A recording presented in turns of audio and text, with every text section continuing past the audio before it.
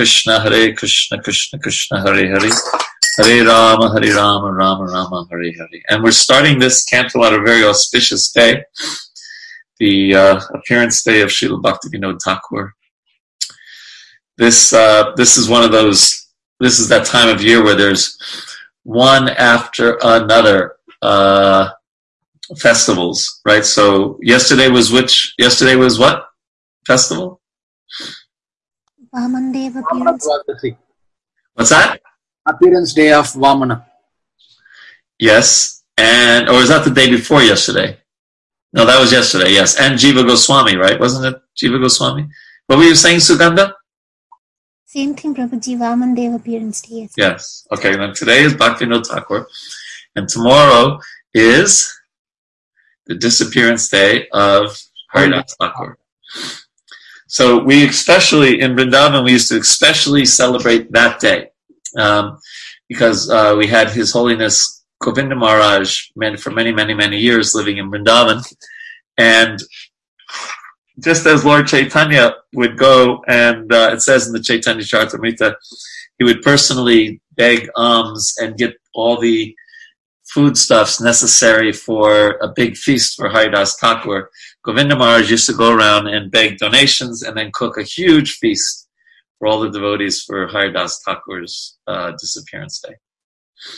Very wonderful. I remember that with great affection for Maharaj and for his appreciation of Haridas Thakur. So Maharaj Parikshit said, "My dear Lord, O Sukadeva Goswami, you have already described in the second canto the path of liberation, Nivritti Marg. By following that path, one is certainly elevated gradually to the highest planetary system, Brahmaloka, from which one is promoted to the spiritual world along with Lord Brahma. Thus, one's repetition of birth and death in the material world ceases." And in the purport, Prabhupada talks a lot about the compassion of a Vaishnava, and I decided to focus on the same topic Prabhupada brings up in verse number 6. So we'll talk about that then. But this is the path of Nivritti Marg. It's a gradual path back home, back to Godhead, where one goes to Brahmaloka, and then eventually at the end of Lord Brahma's life, can enter the spiritual world. O great sage Sukadeva Goswami, unless the living entity is freed from the infection of the material modes of nature, he receives different types of bodies in which to enjoy or suffer. And according to the body, he is understood to have various inclinations. By following these inclinations, he traverses the path of Pravritti Marg, by which one may be elevated to the heavenly planets, as you have described in the third canto. That's, of course, if he's lucky, But Pravritti Marg can also mean the path of sense enjoyment, where one certainly doesn't necessarily go to the heavenly planets, but and as we all know, Shinya Marcha Loka Pishanti, you again come down to earth after using up your pious credits in the heavenly planets. So he's talking about Nivritti Marg and Pravritti Marg, the path of enjoyment, the path of renunciation. And it says, you have also described at the end of the fifth canto, this is fresh in his memory, he just heard it a few minutes ago, the varieties of hellish life that result from impious activities. And you have described in the fourth canto, the first Manvantara, who was presided over by Swayambhuva Manu, the son of Lord Brahma. So he's it's like giving a little review before asking his question. My dear Lord, you have described the dynasties and characteristics of King Priyavrata and King Uttanapad. Those were the subject matter of the fourth and fifth canto, right? Uttanapad was the fourth canto and Priyavrata was the fifth canto. The Supreme Personality of Godhead created this material world with various universes, planetary systems, planets, and stars. This is all from the fifth canto, right? With varied lands, seas, oceans, mountains, rivers, gardens, and trees, all with different characteristics. These are divided among this Earth planet and the luminaries in the sky and the lower planetary systems. You have clearly described these planets and the living entities who live on them. And now, that was all the lead up, right, to this question. O greatly fortunate and opulent Sukadeva Goswami, now kindly tell me how living human beings may be saved from having to enter hellish conditions in which they suffer terrible pains. So it's interesting what you learn a lot sometimes by what a dying person thinks about or asks about. But Maharaj Parikshit, not your average dying person.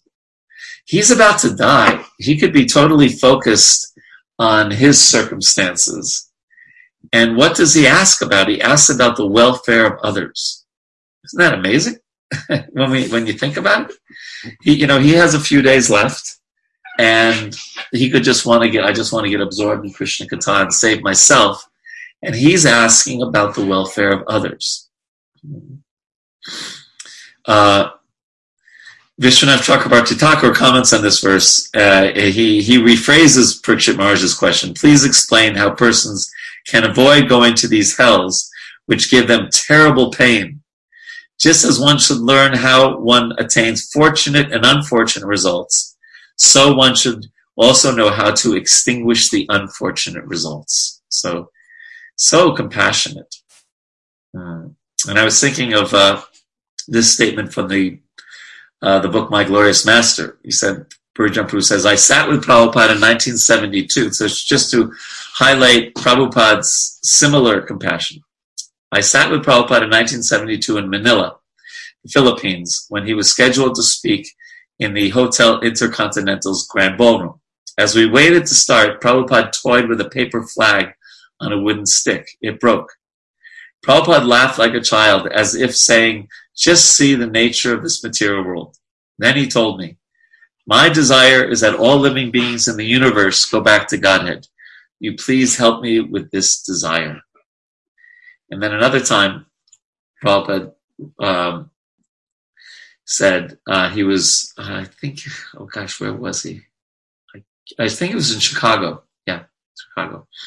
Said early morning till night, we are always thinking how people will be happy by Krishna consciousness.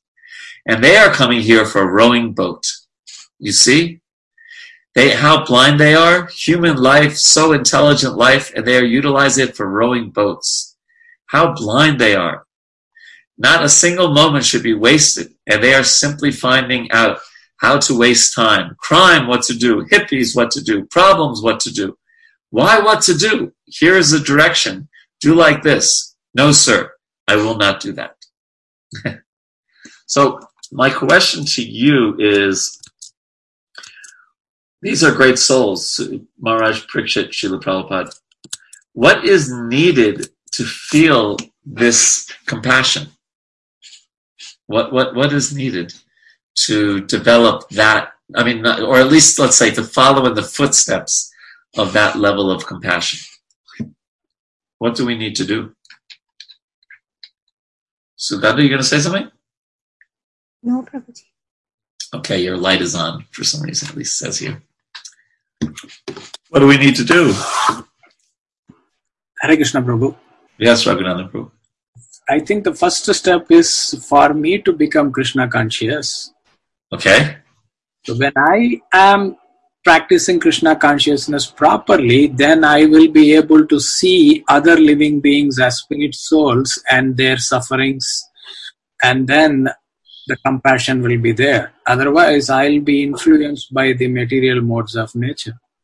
Okay. Also, you'll be experiencing the transcendental happiness and naturally want to share that with others. Okay.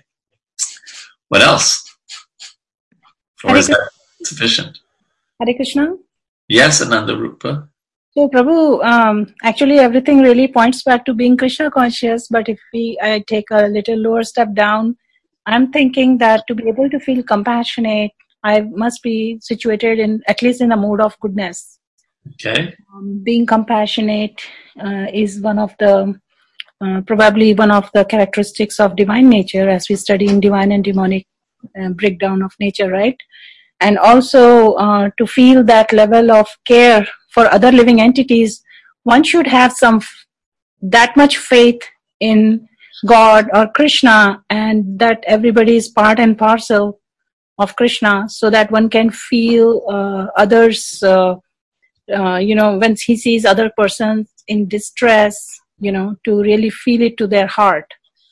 So it all relates to being in certain mode of nature, and when we follow bhakti, we gradually elevate to that level and we can experience that. Good, thank you. Anyone else? Prabhuji, we can associate with others who are compassionate, who are engaged in this preaching mission, and help them by serving them. Very nice. Yes, and by associating with them, like you said, you pick up some of their compassion. Nice, very nice. These are all good. I would add maybe that. Did someone want to add something? Oh no. I may add to. It helps if we really understand the nature of this world, and especially in comparison to the nature of the spiritual world. It's such a if we actually have that some realization in that, it's such a stark difference, and the challenges of the material world are such, janma, birth, death, disease, old age, and all the relationships and everything that's happening in the world. And we take it that that's just the way things are, but really that's not the case. That one doesn't have to experience these threefold miseries. Very good. So shall we carry on then? The next, I think I have a few other things to say about this verse. It's such a powerful question. Such a powerful question. Let's see. In the purport, Prabhupada writes, in the 26th chapter, so that was the last chapter we read in the 5th canto of the Hellish Planet, Sukadeva Goswami has explained that people who commit sinful acts are forced to enter hellish planets and suffer. Now Maharaj Parikshit, being a devotee, is concerned how this can be stopped. A Vaishnava is para dukkha dukhi. In other words, he has no personal troubles, but he is very unhappy to see others in trouble. And then at the end of the purport, intelligent men. So that's another way to look at it, and it's very connected to what Raghunandan Prabhu was saying. To come to the level of having no personal troubles. Now that doesn't mean, we all know it doesn't mean our health is going to be perfect or our finances are going to be perfect. But it does mean that when one is actually practicing Sharanagati, surrender, and one is feeling Krishna's presence. Towards the end of the purport, Srila Prabhupada writes, intelligent men must take advantage of these instructions. Unfortunately, however, the entire world is lacking Krishna consciousness, and therefore people are suffering from the grossest ignorance and do not even believe in a life after this one. And then Prabhupada says the frustrations or the challenges of someone who's sharing Krishna consciousness with others. To convince them of their next life is very difficult because they have become almost mad in their pursuit of material enjoyment. So when one is really absorbed in material enjoyment, even if one kind of theoretically knows that there's a next life, one just thinks, okay, later I'll worry about that. And maybe we as devotees have had that experience in our own development of Krishna consciousness, that I know better, but, but kind of in the back of our mind, we don't say this out loud because we know it's bogus, but we still think, well, I got much longer to live and I'll take it more seriously a little later, So we have to be convinced ourselves, like fully convinced about the next life, and do our best to help others think about that. Otherwise, from the Shastric point of view, we are squandering our human form of life. Okay, any further points on text number 6? Okay, then we'll go to text 7. And it's very interesting, the test of the Guru to his disciples. Sukadeva Goswami replied, my dear king, if before one's next death, whatever impious acts one has performed in this life with his mind, words, and bodies, if they are not counteracted through proper atonement, prayaschitta, According to the description of the Manu Samhita and other Dharma Shastras, one will certainly enter hellish planets after death and undergo terrible suffering, as I have previously described to you.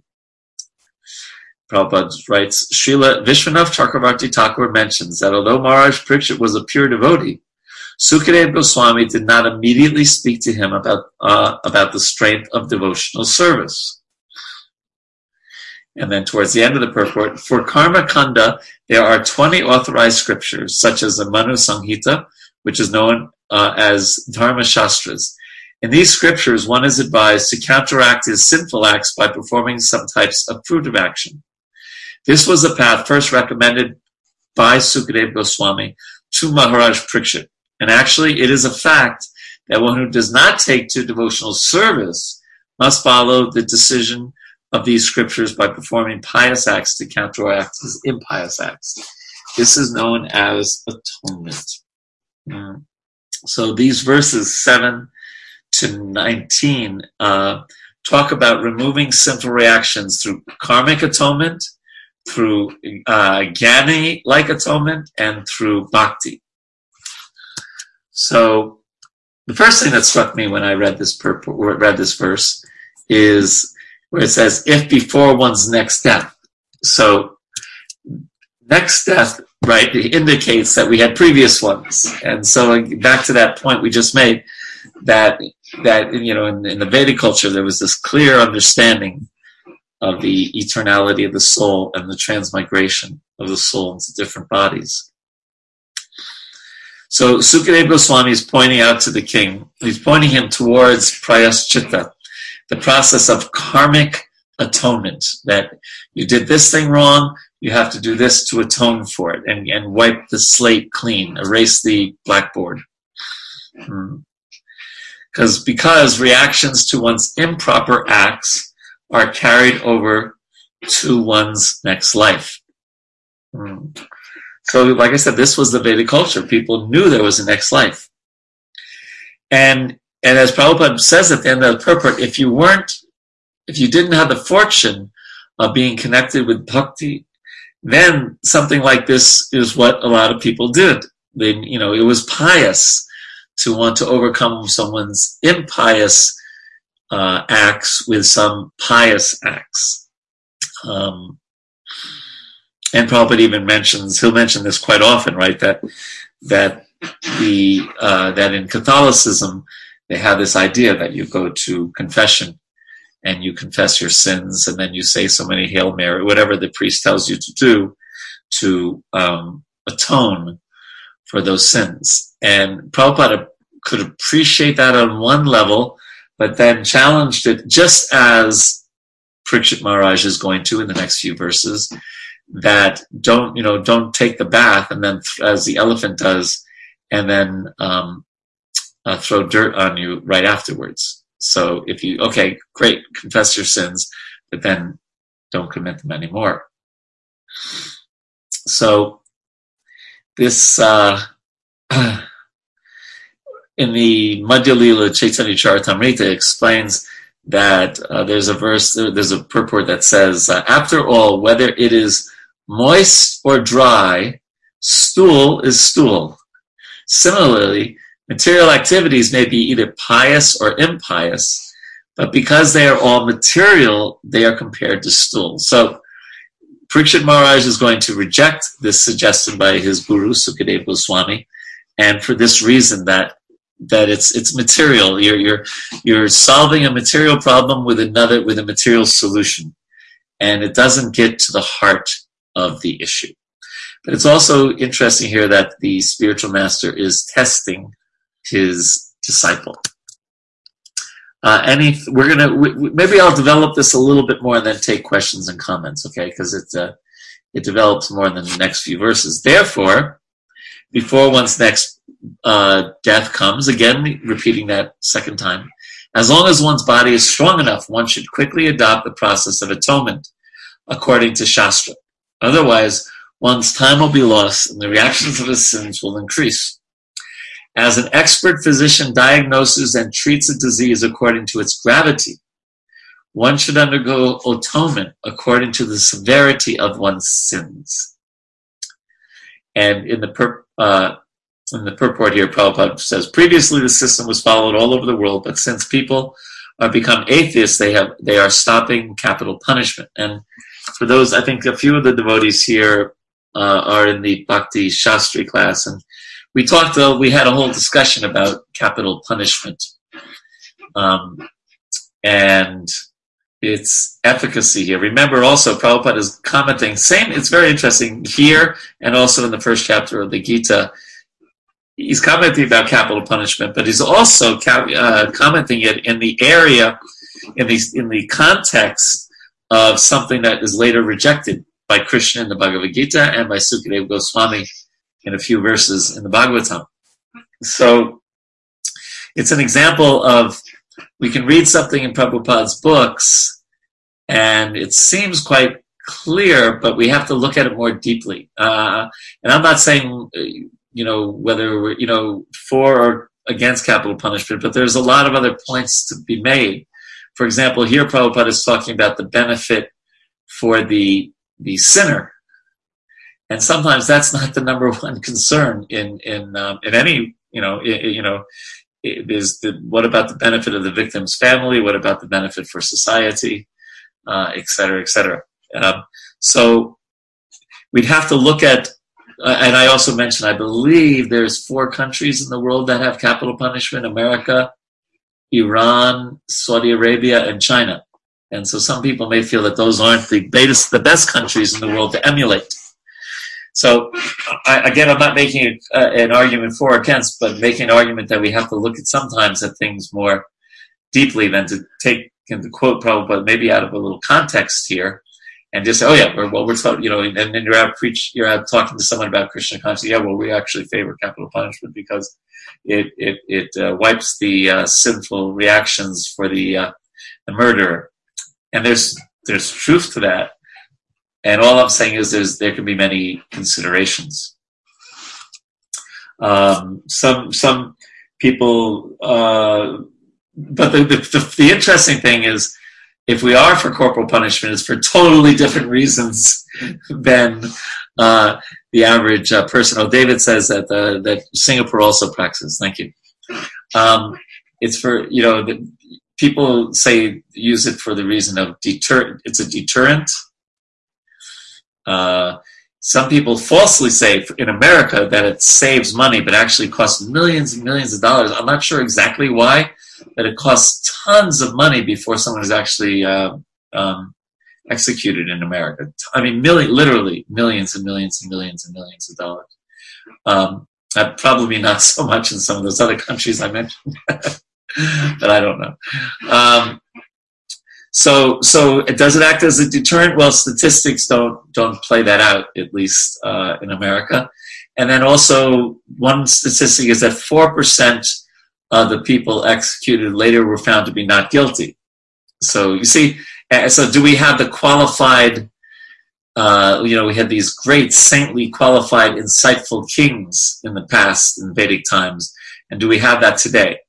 So again, just pointing out the complexity of some of these things, and we can read it simply in Prabhupada's one sentence, but we may have to go more deeply into the context Prabhupada is saying it, and also how it would apply in the real world.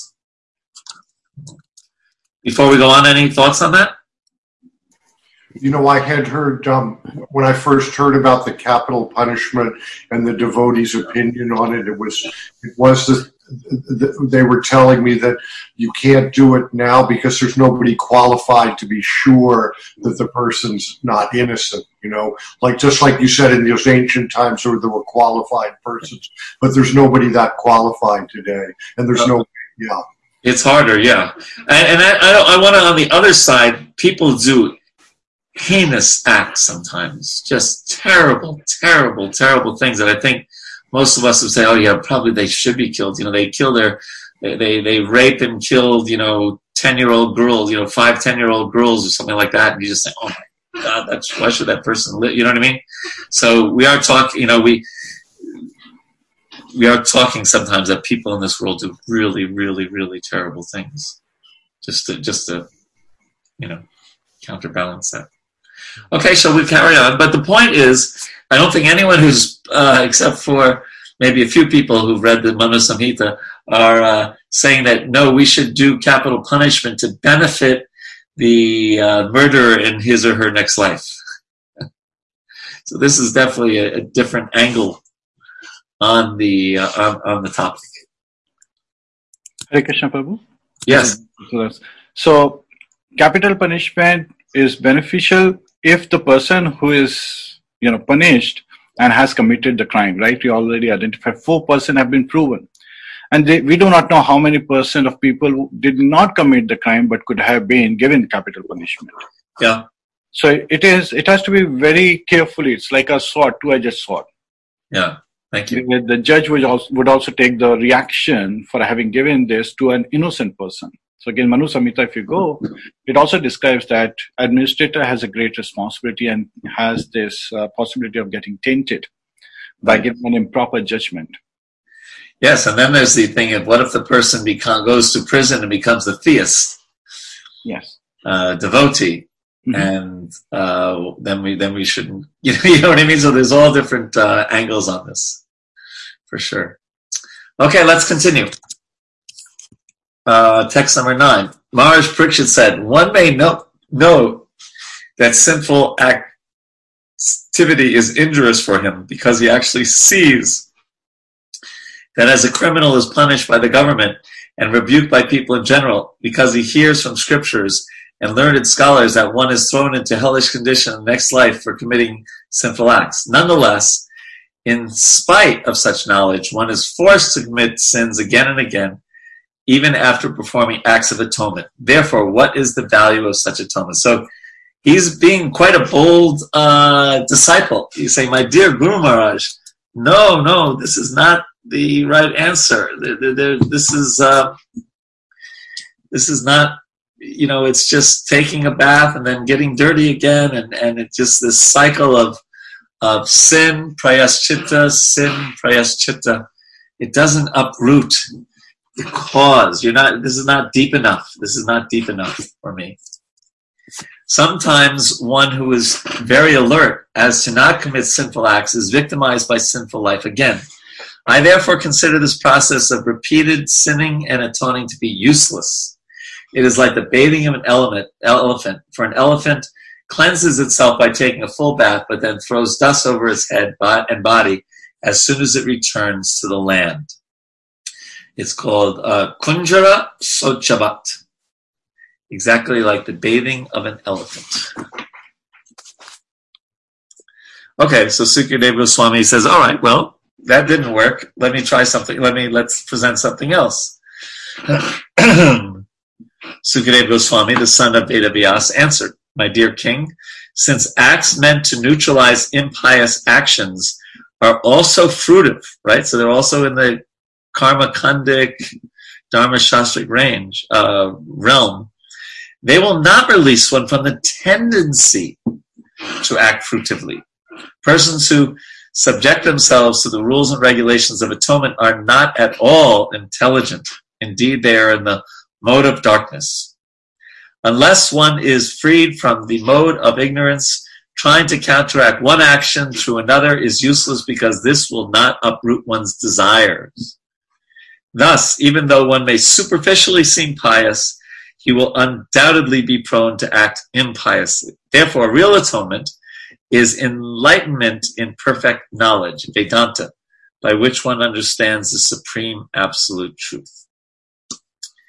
So Prabhupada writes in the beginning, the Guru, Sukadeva Goswami, has examined Parikshit Maharaj, and it appears that the king has passed one phase of the examination by rejecting the process of atonement because it involves fruitive activities, material activities.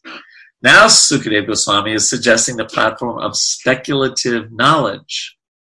So we'll continue, because he continues on this point. My dear king, if a diseased person eats the pure, uncontaminated food prescribed by a physician, he is gradually cured, and the infection of disease can no longer touch him. Similarly, if one follows the regulative principles of knowledge, he gradually progresses towards liberation from material contamination.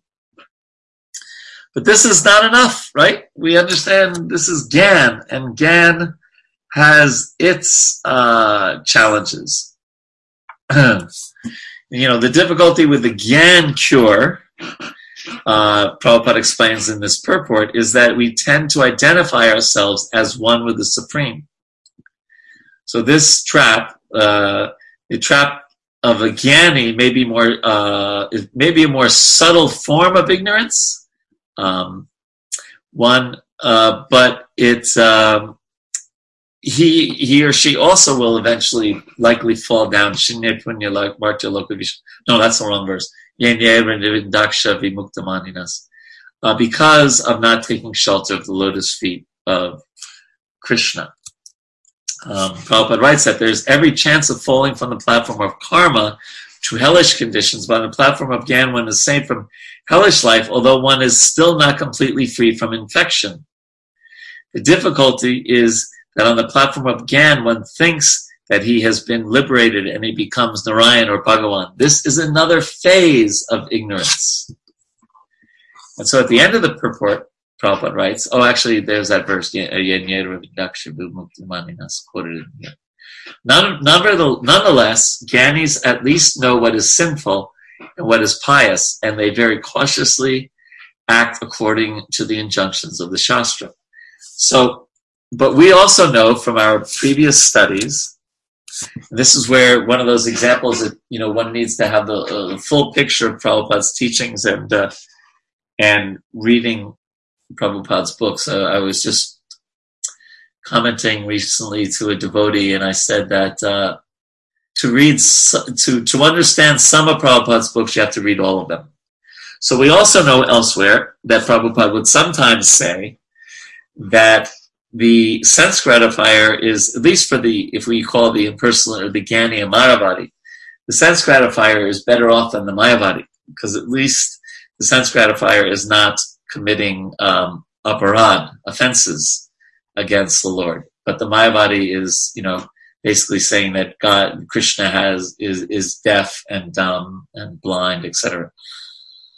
And that kind of depiction, and that they are God. So they have in one sense, we say sometimes that the Mayavadi has a greater desire for sense gratification. They don't want to just have a house by the sea or lots of money in the bank. They want to become God. But here Prabhupada is emphasizing something different, that they follow Shastra, at least parts of Shastra, and they are not involved in sense gratification, and they can see things more clearly, and they can perform their kind of prayaschita. And let's just read a little bit more, then we will take comments. So this is a famous verse Prabhupada will quote sometimes, and this is the practice of a Gyani, not the practice of a devotee, although some things are similar, but the practice of a Gyani. To concentrate the mind, one must observe a life of celibacy and not fall down. One must undergo the austerity of voluntarily giving up sense enjoyment. One must control the mind and senses, give charity, be truthful, clean, and nonviolent. These are all things devotees should do also, right? Follow the regulated principles and Prabhupada adds, regularly chant the holy name of the Lord. Thus, a sober and faithful person who knows the religious principles is temporarily purified of all sins performed with his body, words, and mind. These sins are like the dried leaves of creepers beneath a bamboo tree, which may be burned by fire, although the roots remain to grow again at the first opportunity. So, in these two verses, Sukadeva Goswami, he's listing the practices of the Gyani that fix the Gyani in austerity and goodness, like celibacy, rejecting sense pleasure, and all the things we just read. These will purify him and free one of the sins committed with the body, mind, and words. But Sukadeva Goswami says, that these sins are like, these dry leaves of creepers beneath a bamboo tree, which may be burned by fire, although the roots remain to grow again at the first opportunity. So, right, so those, if you don't get to the roots of a weed, for example, or here the bamboo, and pull out the weeds, then even fire won't necessarily kill them, and they can grow up again. So in the purport, Prabhupada writes that our Krishna conscious movement is teaching people how to concentrate the mind on devotional service. This is first class tapasya. So the real austerity for us is love, is bhakti. It's devotional service. Now, then Prabhupada talks about the 8 aspects of celibacy, and he says, if a brahmachari or sannyasi talks with a woman in a secluded place, naturally there will be a possibility of sex life without anyone's knowledge. Therefore, complete brahmachari practice is just the opposite. So this is an interesting point. Our vice president, Mr. Mike Pence, has been criticized for kind of following this rule, right? People criticize him for a lot of reasons, but they add on to this one, right, that he doesn't want to be in a place with another woman who's not his wife. And we may have whatever we may think about Mr. Pence and his politics. We're not going to discuss that. But actually, I think for initiated devotees and serious practitioners, and what to speak of brahmacharis and sannyasis, it's a good practice in this, when it's practical, when it's not fanatical, and your car broke down and you're in the middle of Alligator Alley between Fort Lauderdale and Fort Myers, and there's mosquitoes everywhere, and someone pulls over and gives you a ride, but it happens to be of the opposite sex. You say, oh no, I can't be in the same, we have to sometimes be practical. But as a general rule, it's in a society that is very much focused on regulated principles, it's not a bad practice. It's actually a healthy practice, and it's easier to do in certain cultures. Like Burijan Prabhu, he lived for 15, 20 years in my house. It was a separate entrance on the top floor. And if any, he's a grihasta, but still anytime, or vanaprastha, anytime a woman devotee would come to see him, he would always call me and ask me to accompany her. Or he would say, tell the woman to bring a friend of hers with her. And he was very, very, very strict about that. And it's just good, especially for him as a spiritual leader. It's just good. Then there's no doubts, right? There's no nobody can say, oh, I saw somebody walking up to Burijan Prabhu's flat the other day. What's that all about? And then it ends up on Facebook and et cetera, right? So I think it's a good practice as a general rule, without like I said, without fanaticism. It's a good thing. Some thoughts on that, or all the points that we've been hearing about the jnana process, the jnani's process of atonement.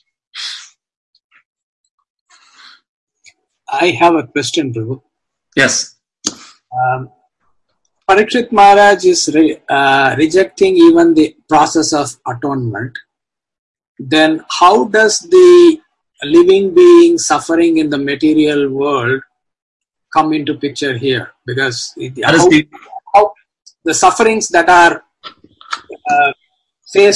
experienced by the living beings in the material world, how is it going to be helpful for that living being? Because even the atonement process is not helpful to overcome the tendencies to commit sinful acts.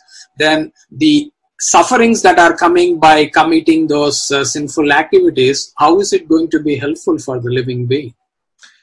How is what going to be helpful? The prayaschitta? No, even the sufferings that are being experienced by the living beings, because it is coming as part of a reaction for the action that has been done by the living being. So even the suffering seems to be useless. Trying to think. So why is there suffering in the world if it? I had the same question. Like, So what is the rationale for putting us on this planet and suffering? Yeah, you asked me that question. Well, the rationale for putting us on the planet, that's a little easier than, and I'm sorry I didn't get to my homework assignment, Andy. But that one is a little easier in the sense that Krishna creates us with free will, and love means free will, right? And if we don't want to love him, he creates a place where we can live in such a way where we, focus on our own enjoyment rather than having a relationship with Krishna. So that's, and we could get into a whole discussion about that. But what was your question last week, Andy? Oh, how does suffering? Oh, I remember. How does suffering in how does suffering in this life serve as an impetus spiritually if we don't remember what we did in our last life? Something along that line, right? Or how does the suffering serve as a lesson if we don't remember our past life? Wasn't it something like that? Yeah, that was actually, I think, Henry's question. But it's Henry. Oh, maybe it's Henry's question. Well, Prema Tarangani is going to answer that question. He's usually really good with this sort of stuff. Prema Tarangani, do you have? Because I didn't do my homework, so I'm asking you. Hare Krishna, I'm just on the spot here. How does suffering in this life help us? Well, Henry, what was the exact question? If we don't remember, yes, that's a point. How do we know that we're being punished if we don't remember what we did, or something like right? If we don't remember what we, that's right. How are we learning anything from it? How are we getting rehabilitated? Yeah, I think first of all, I don't necessarily look at suffering as just a punishment because I think suffering is meant to teach us, or even the whole concept of karma. Sometimes we just look at it as, you get good things for good things and you get bad things when you do bad things. But I think the point of karma also is that there's something for us to learn. And so even if we don't remember what we did in our previous lives, I think when we are going through the suffering, especially those kind of sufferings like where there seems to be there's like a repeated pattern, something happens. And I think we can look at what is that particular mentality that we have of maybe controlling the material nature in some way, or enjoying, or whatever, right? And I think that gives us some clue as to why we have a particular kind of suffering also. Okay, thank you for that. We'll think about. Thank you very much for that, Prema Tarangani, and we'll think about this more. This is an important point, and it's connected somewhat to the Ajamil pastime. So very good. But let's think about this because it's a really important question. Andy, your question, of course, is the existential question: why are we here? And Prabhupada would give two answers to the purpose of the material world. One is that place that Krishna allows us to be, where we can consider ourselves the center of attraction instead of Krishna. And two, to give us an opportunity to reestablish our relationship with him. Yeah. Okay. Anything else on what we just discussed? Well, I'm kind of stealing something from another Bhagavatam class, The Wisdom of the Sages, but they were saying nothing happens to you, it happens for you. So really everything that happens in our life is actually a blessing and the mercy of Krishna to show us the correct way to behave.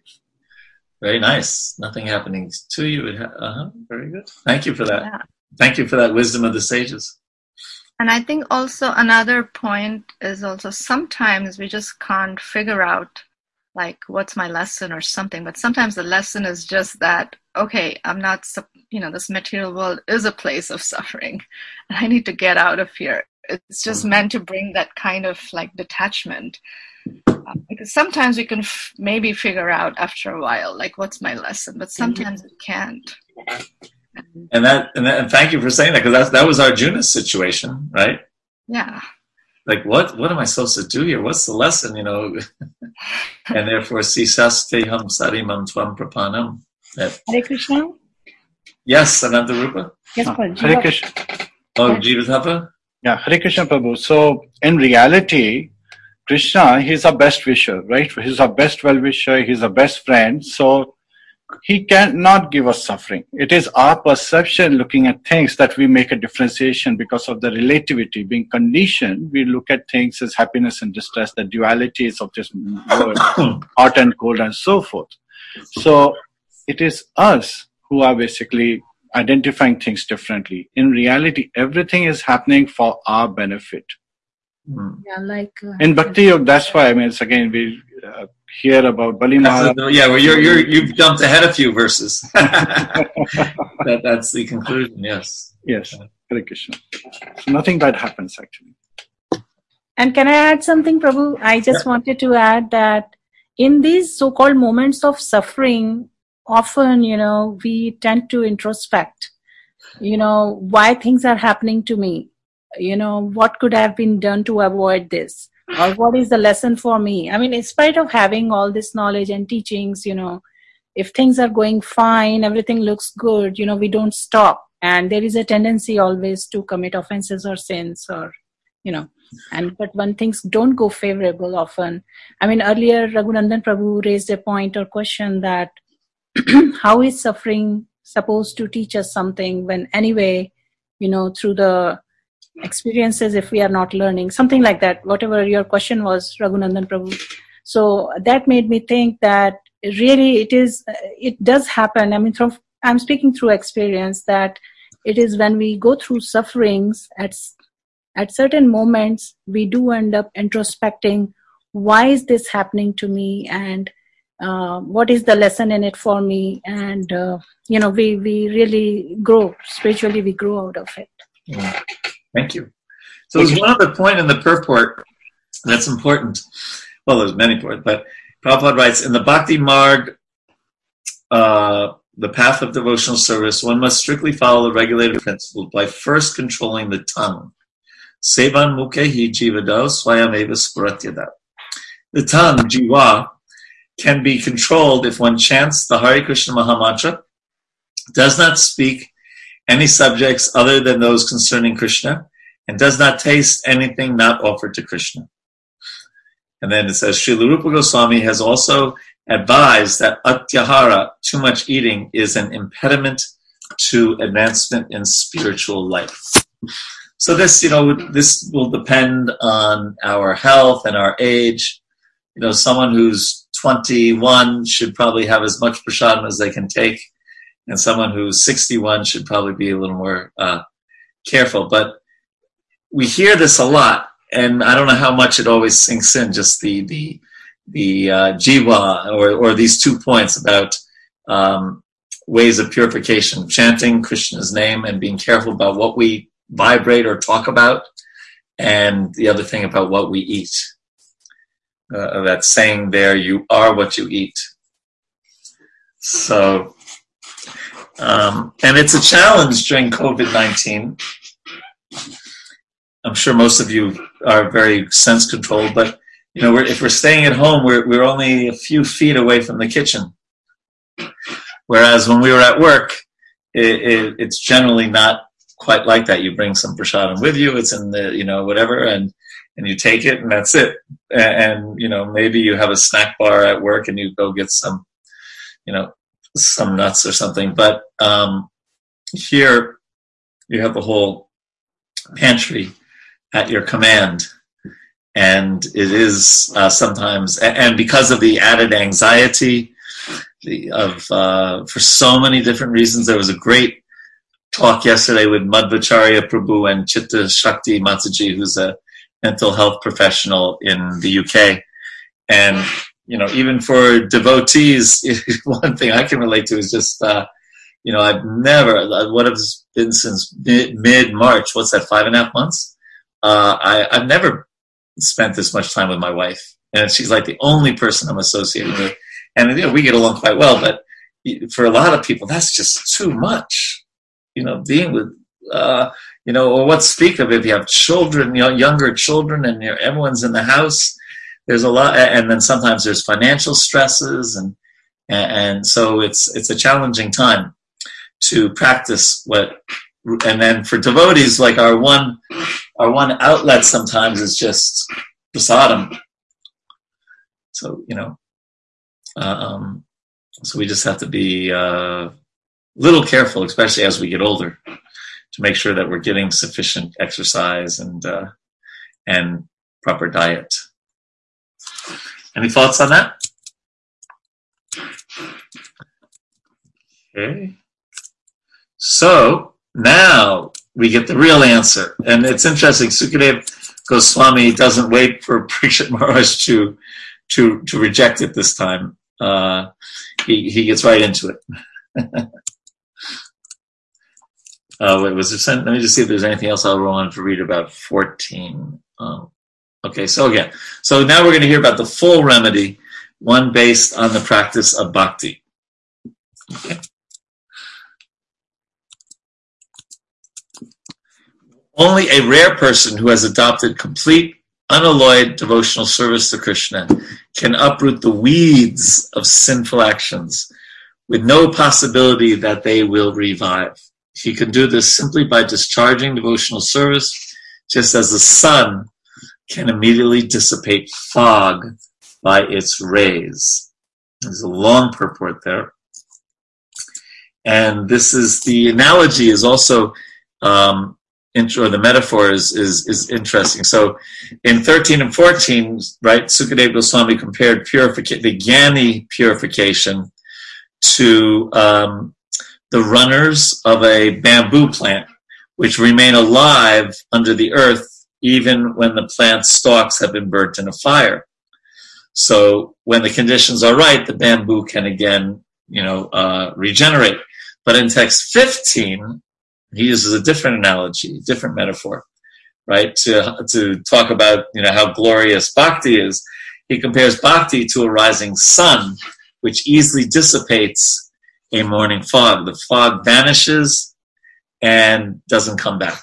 Well, maybe the next day, but it vanishes for that day, right? It doesn't return in the way that the bamboo can. So the analogies or the metaphors are interesting here.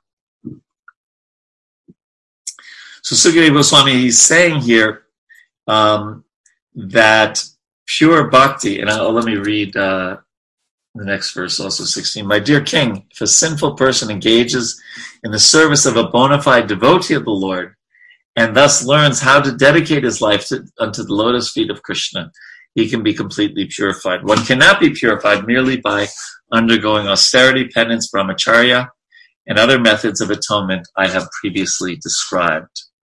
So he's stating that, pure bhakti, it removes both the reactions and the tendency to sin. So it's an important point here. So, bhakti, because bhakti is really, this is to Andy's question to some extent, and maybe to some extent Raghunath. Bhakti addresses the problem right at the root. We sin ultimately when we act as Krishna's competitors. So it's much better, obviously, that we surrender and end our attempt to displace Krishna as the enjoyer. And rather, we enter the mood of service. And now in this verse that we just read, practical means to perform that service is to serve those that Krishna loves, to serve Krishna's devotees.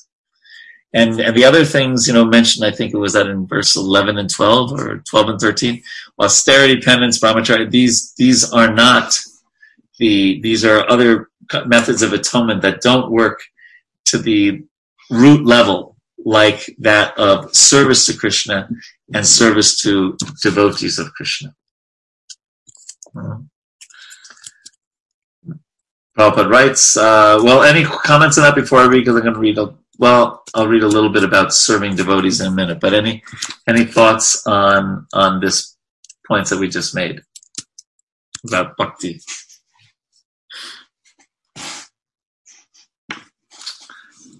Okay, well then we will hear about the, this is going down past the Mahatmana Sumam Partav verse that is quoted in the purport a little further. One must render service to a Vaishnava in order to get freed from sinful reactions, revive one's original Krishna consciousness, and be trained in how to love Krishna. This is the result of Mahatma Seva. Of course, if one engages in the service of a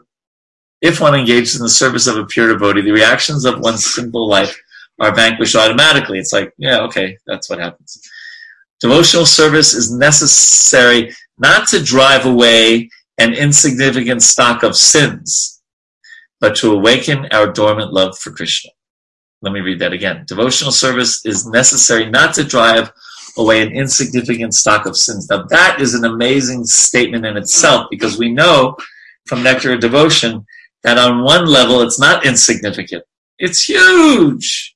This accumulation of aparabdha karma is a huge amount of, but here Prabhupada is specifically using the word insignificant because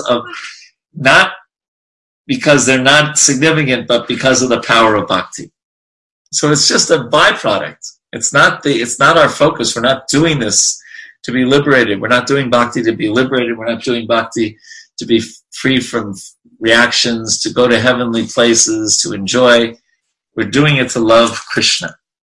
And it just so happens that when we awaken our dormant love for Krishna, as fog is vanquished at the first glimpse of sunlight, one's sinful reactions are automatically vanquished as soon as one begins serving a pure devotee. No separate endeavor is required. The word Krishnarpita prana refers to a devotee who dedicates his life to serving Krishna, not to being saved from the path of hellish life. A devotee is Narayana Parayana, or Vasudeva Parayana, which means that the path of Vasudeva, or the devotional path, is his life and soul. Narayana Para Sarve Nakushastanya Vidyati. Such a devotee is not afraid of going anywhere. That was when we'll be reading that in the 17th chapter of this canto, when Chitraketu accepted the curse of going to hell and becoming a demon by Parvati without any hesitation whatsoever. There is a path towards liberation in the higher planetary systems and a path towards the hellish planets, but a Narayana Para devotee is unafraid wherever he is sent. He simply wants to remember Krishna wherever he may be. Such a devotee is unconcerned with hell and heaven. He is simply attached to rendering service to Krishna. When a devotee is put into hellish conditions, he accepts them as Krishna's mercy. Tat tenu kampam sukshamikshamana. He does not protest, oh, I am such a great devotee of Krishna. Why have I been put into this misery? Instead, he thinks this is Krishna's mercy. Such an attitude is possible for a devotee who engages in the service of Krishna's representative. That is the secret of success. And when you read those last sentences, at least I can't help but think Prabhupada's speaking autobiographically. That he's put into, he had to come to the West and leave Vrindavan. He accepts it as Krishna's mercy. He did not protest. Whoa, I'm such a great devotee. Why have I been put into this place? No, he says, this is Krishna's mercy. And he says this attitude, and you can see Prabhupada thinking about his Guru Maharaj, is possible for a devotee who engages in the service of Krishna's representative. This is the secret of success. What a powerful purport. What a powerful purport. So we want to serve devotees. It saves us, and what to speak of, it creates such a wonderful atmosphere in the devotional community when we're in the mindset of what can I do to serve that devotee? What can I do to serve that devotee?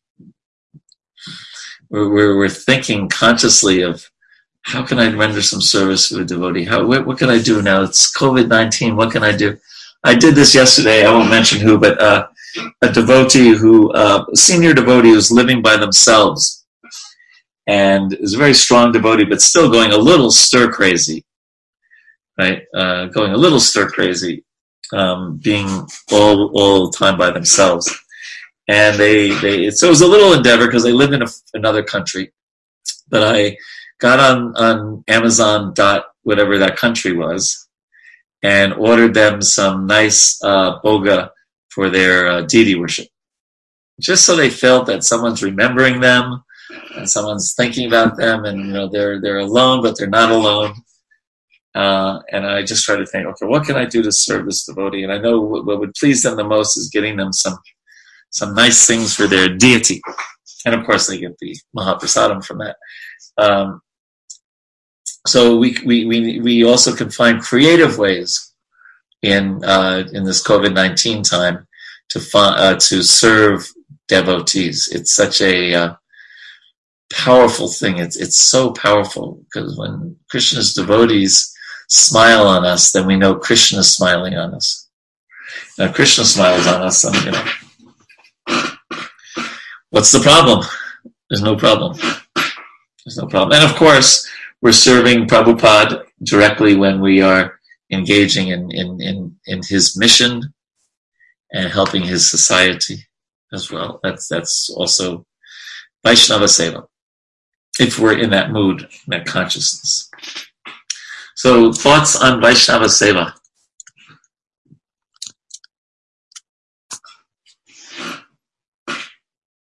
I had a thought. I don't know if it's Vaishnava Seva. Okay, well, let's hear your thought, Andy.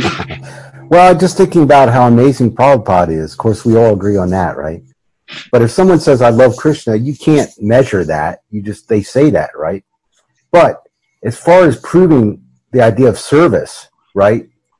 Think how good Prabhupada made his Guru Maharaj look by doing all this. Because his Guru Maharaj picked him. So that's validating his choice. And that's proof positive. I mean, you see what he did, and you can't argue with it, right?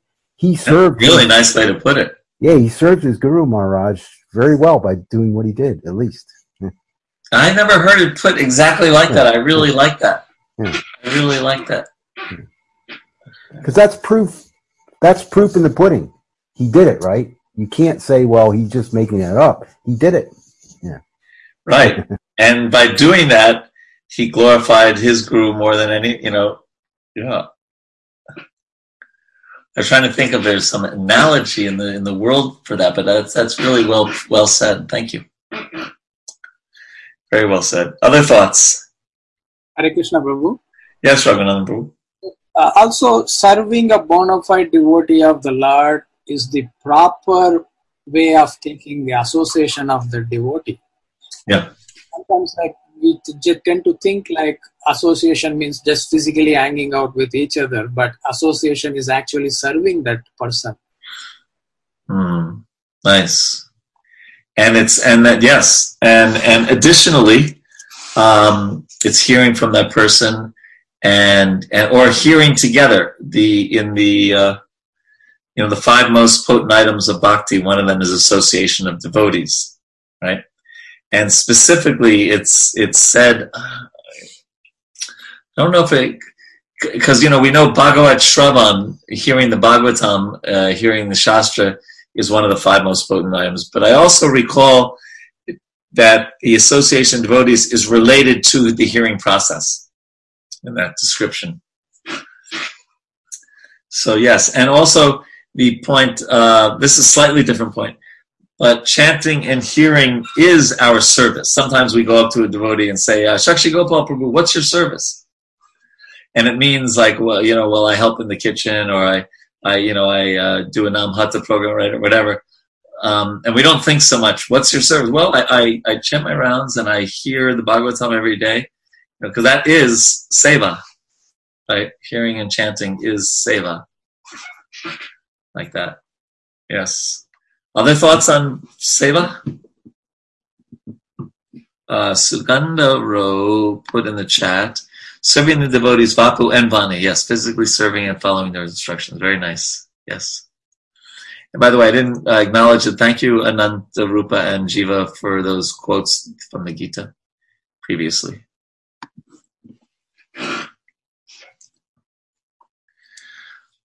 Okay, we can carry on then if there's nothing else.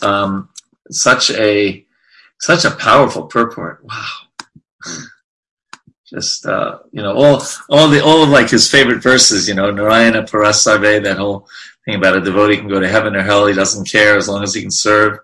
And then Tatenu Kampam, that the devotee doesn't protest. Why did this? It's very connected to Prema Tarangani Devi's point, why is this happening to me? No, if anything, one takes a lesson from it and sees it as Krishna's mercy. Yeah. Very, very wonderful purport. Okay, so we are on to 17. The path followed by pure devotees who are well behaved and fully endowed with the best qualification is certainly the most auspicious path in this material world. It is free from fear and it is authorized by Shastra. My dear king, as a pot containing liquor cannot be purified even if washed in the waters of many rivers, non-devotees cannot be purified by processes of atonement, even if they perform them very well. Although not having fully realized Krishna, persons who have, this is such an encouraging verse and purport.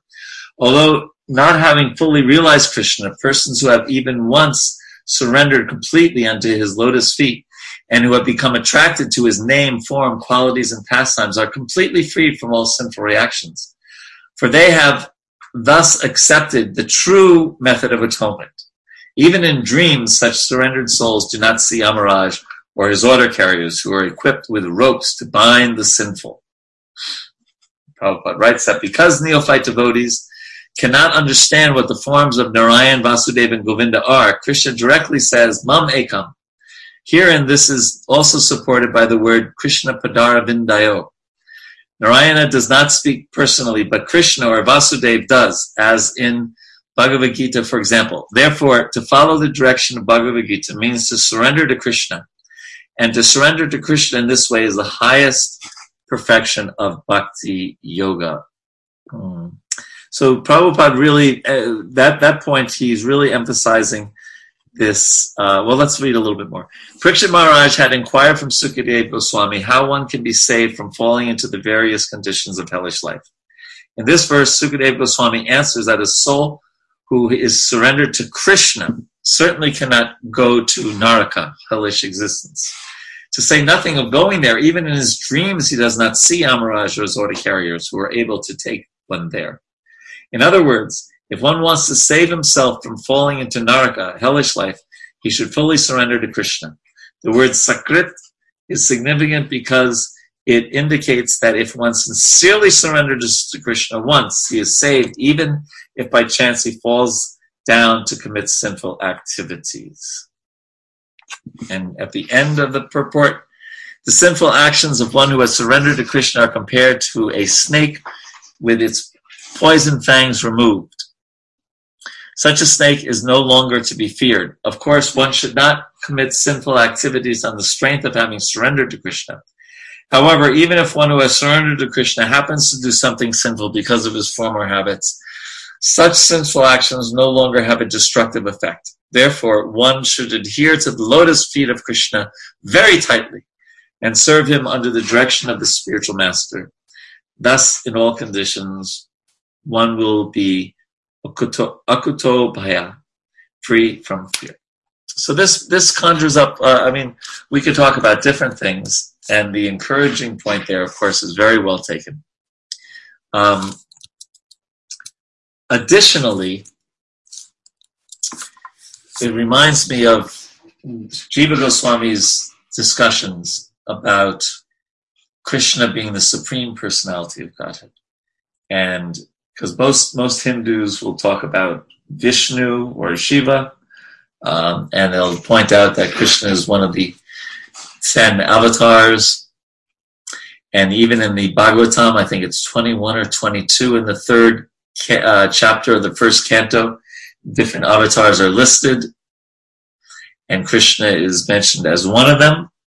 But then in verse 28, and Jiva Goswami goes on for a long, long time analyzing this verse, Sam Krishna's too, Bhagavan Swayam. And he talks about, okay, all these others are portions or plenary portions of the Purusha, but Krishna's too, Bhagavan Swayam. He is the original Supreme Personality of Godhead. And that's what Prabhupada is kind of bringing out here in this purport, because he's picking up on the Sanskrit Krishna Padara Vindayo, not Narayan, not Vishnu, Krishna Padara Vindayo. And then the verse is all about the mercy, the special mercy of Krishna, of the incarnate, not the incarnation, but the avatari, the source of all incarnations, Krishna himself, and becoming attracted to his name, his form, his qualities, and his pastime. So it's a very, very important and significant verse for a lot of reasons, but also for this whole point that of the mercy of Krishna, that if one just surrenders to Krishna once, Krishna remembers that. And as Prabhupada mentions here, we should not take advantage of this. Just like if anyone can find at the very end of the purport to 930, in Bhagavad Gita, Prabhupada writes the same thing. He says we should not take advantage of this. He says, of course, one should not commit sinful activities on the strength of having surrendered to Krishna. However, even if one who has surrendered to Krishna happens to do something sinful, because of his former habits, such sinful actions no longer have a destructive effect. So this is, after hearing all about the hellish planets, it's almost like seems unfair that all one has to do is start approaching Krishna and developing some love for Krishna, and all that is like, okay, don't worry about that. Don't worry about that. It's the blessings and mercy of Krishna. Very special. Premacharangani has put in the Ramayana. Oh yeah, this is beautiful. Thank you for doing this. If a person once surrenders unto me sincerely, saying, my Lord, from this day I am fully surrendered unto you, I always give him protection. That is my vow. So that's Lord Ram, who is so wonderful, and even he's not the avatari. So what to speak of Krishna as the source of Ram and his level of blessings and compassion. No one found that it's right at the end of 930. I guess I can look it up if no one found it. But it's just making the same point that we just read, so it's not essential. But I always remember Prabhupada. I just remember him saying this. Yes, here it is. No one should take advantage of this verse. The verse is, even if you commit the most sinful actions, the most abominable actions, if you're engaged in devotional service, actually I'll just read it instead of paraphrase it. Even if one commits the most abominable action, if he is engaged in devotional service, he is to be considered saintly because he's properly situated in his determination. And after glorifying that and how powerful it is, Prabhupada does remind us, no one should take advantage of this verse and commit nonsense and think that he is still a devotee. If he does not improve in his character by devotional service, then he is to be considered, then it is to be understood that he is not a high devotee. So Prabhupada still calls him a devotee, but not a high devotee. Okay, so any thoughts on this wonderful verse? Could I share something Vishwanath Chakravarti Thakur said? It's really ecstatic. Absolutely, please. He says, the purification does not depend on a solid basis of bhakti. Even once remembering the Lord is sufficient, what to speak of many times. Even thinking with the mind is sufficient, what to speak of hearing or uttering the name of the Lord. The mind which is materially attracted is sufficient, what to speak of a mind without material attractions. Thinking even in dreams is sufficient, what to speak of actual meditations. Wow. Such persons have accomplished all atonement. Oh, nice. Thank you so much. You've made my year. And he also says, if a devotee practicing pure bhakti happens to commit sin again, it's like the bite of snake without fangs. Those sins have no significant effect. So nice. And Prabhupada uses the exact same example there in the purport. Yes, the sinful actions of one who has surrendered is compared to a snake whose poisonous fangs removed. Yeah, thank you. Okay, so are you ready? We only have 6 minutes left, but we can start the pastime of Ajamil. And the Vishnu Dutas and the Yama Dutas and Yamaraj. Okay? Which will go on for 3 chapters. In this regard, learned scholars and saintly persons, so this is the story, or the pastime, that illuminates the point that Sukadeva Goswami just made, and the wonderful things that Prema Tarangani Devi just read. The Puranas are old history. In this regard, learned scholars and saintly persons describe a very old historical incident involving a discussion between the order carriers of Lord Vishnu and those of Yamaraj. Please hear this from me. And the purport is helpful in the beginning. The Puranas or old histories are sometimes neglected by unintelligent men who consider their descriptions mythological. Actually, the descriptions of the Puranas, or the old histories of the universe, are factual, although not chronological. Okay? The Puranas record the chief incidents that have occurred over many millions of years, not only on this planet, but also on other planets within the universe. So it's good to remember, they're here to instruct, not to give a chronological history. In the city known as Kanyakubja, there was a Brahmin named Ajamil, who married a prostitute maidservant and lost all his Brahminical qualities because of the association of that low-class woman. This fallen Brahmana Ajamil gave trouble to others by arresting them, by cheating them in gambling, or by directly plundering them. In this way, this was the way he earned his livelihood and maintained his wife and children. My dear king, while he thus spent his time in abominable sinful activities to maintain his family of many sons, 88 years of his life passed by. That old man, Ajamil, had 10 sons, of whom the youngest was a baby named Narayana. Since Narayana was the youngest of all the sons, he was naturally very dear to both his father and mother. And Prabhupada mentions that we can get some idea of his sinfulness because he was 88 years old and had a very young child. Because of the child's broken language and awkward movements, old Ajamil was very much attached to him. He always took care of the child and enjoyed the child's activities. When Ajamila chewed food and ate it, he called the child to chew and eat. And when he drank, he called the child to drink also. Always engaged in taking care of the child and calling his name Narayana, Ajamil could not understand that his own time was now exhausted and that death was upon him. When the time of death arrived for the foolish Ajamil, he began thinking exclusively of his son Narayana. Ajamila then saw 3 awkward persons with deformed bodily features, fierce, twisted faces, and hair standing erect on their bodies. With the ropes of their hands, they had come to take him away to the abode of Yamaraj. When he saw them, he was extremely bewildered and because of attachment to his child, who was playing a short distance away, Ajamil began to call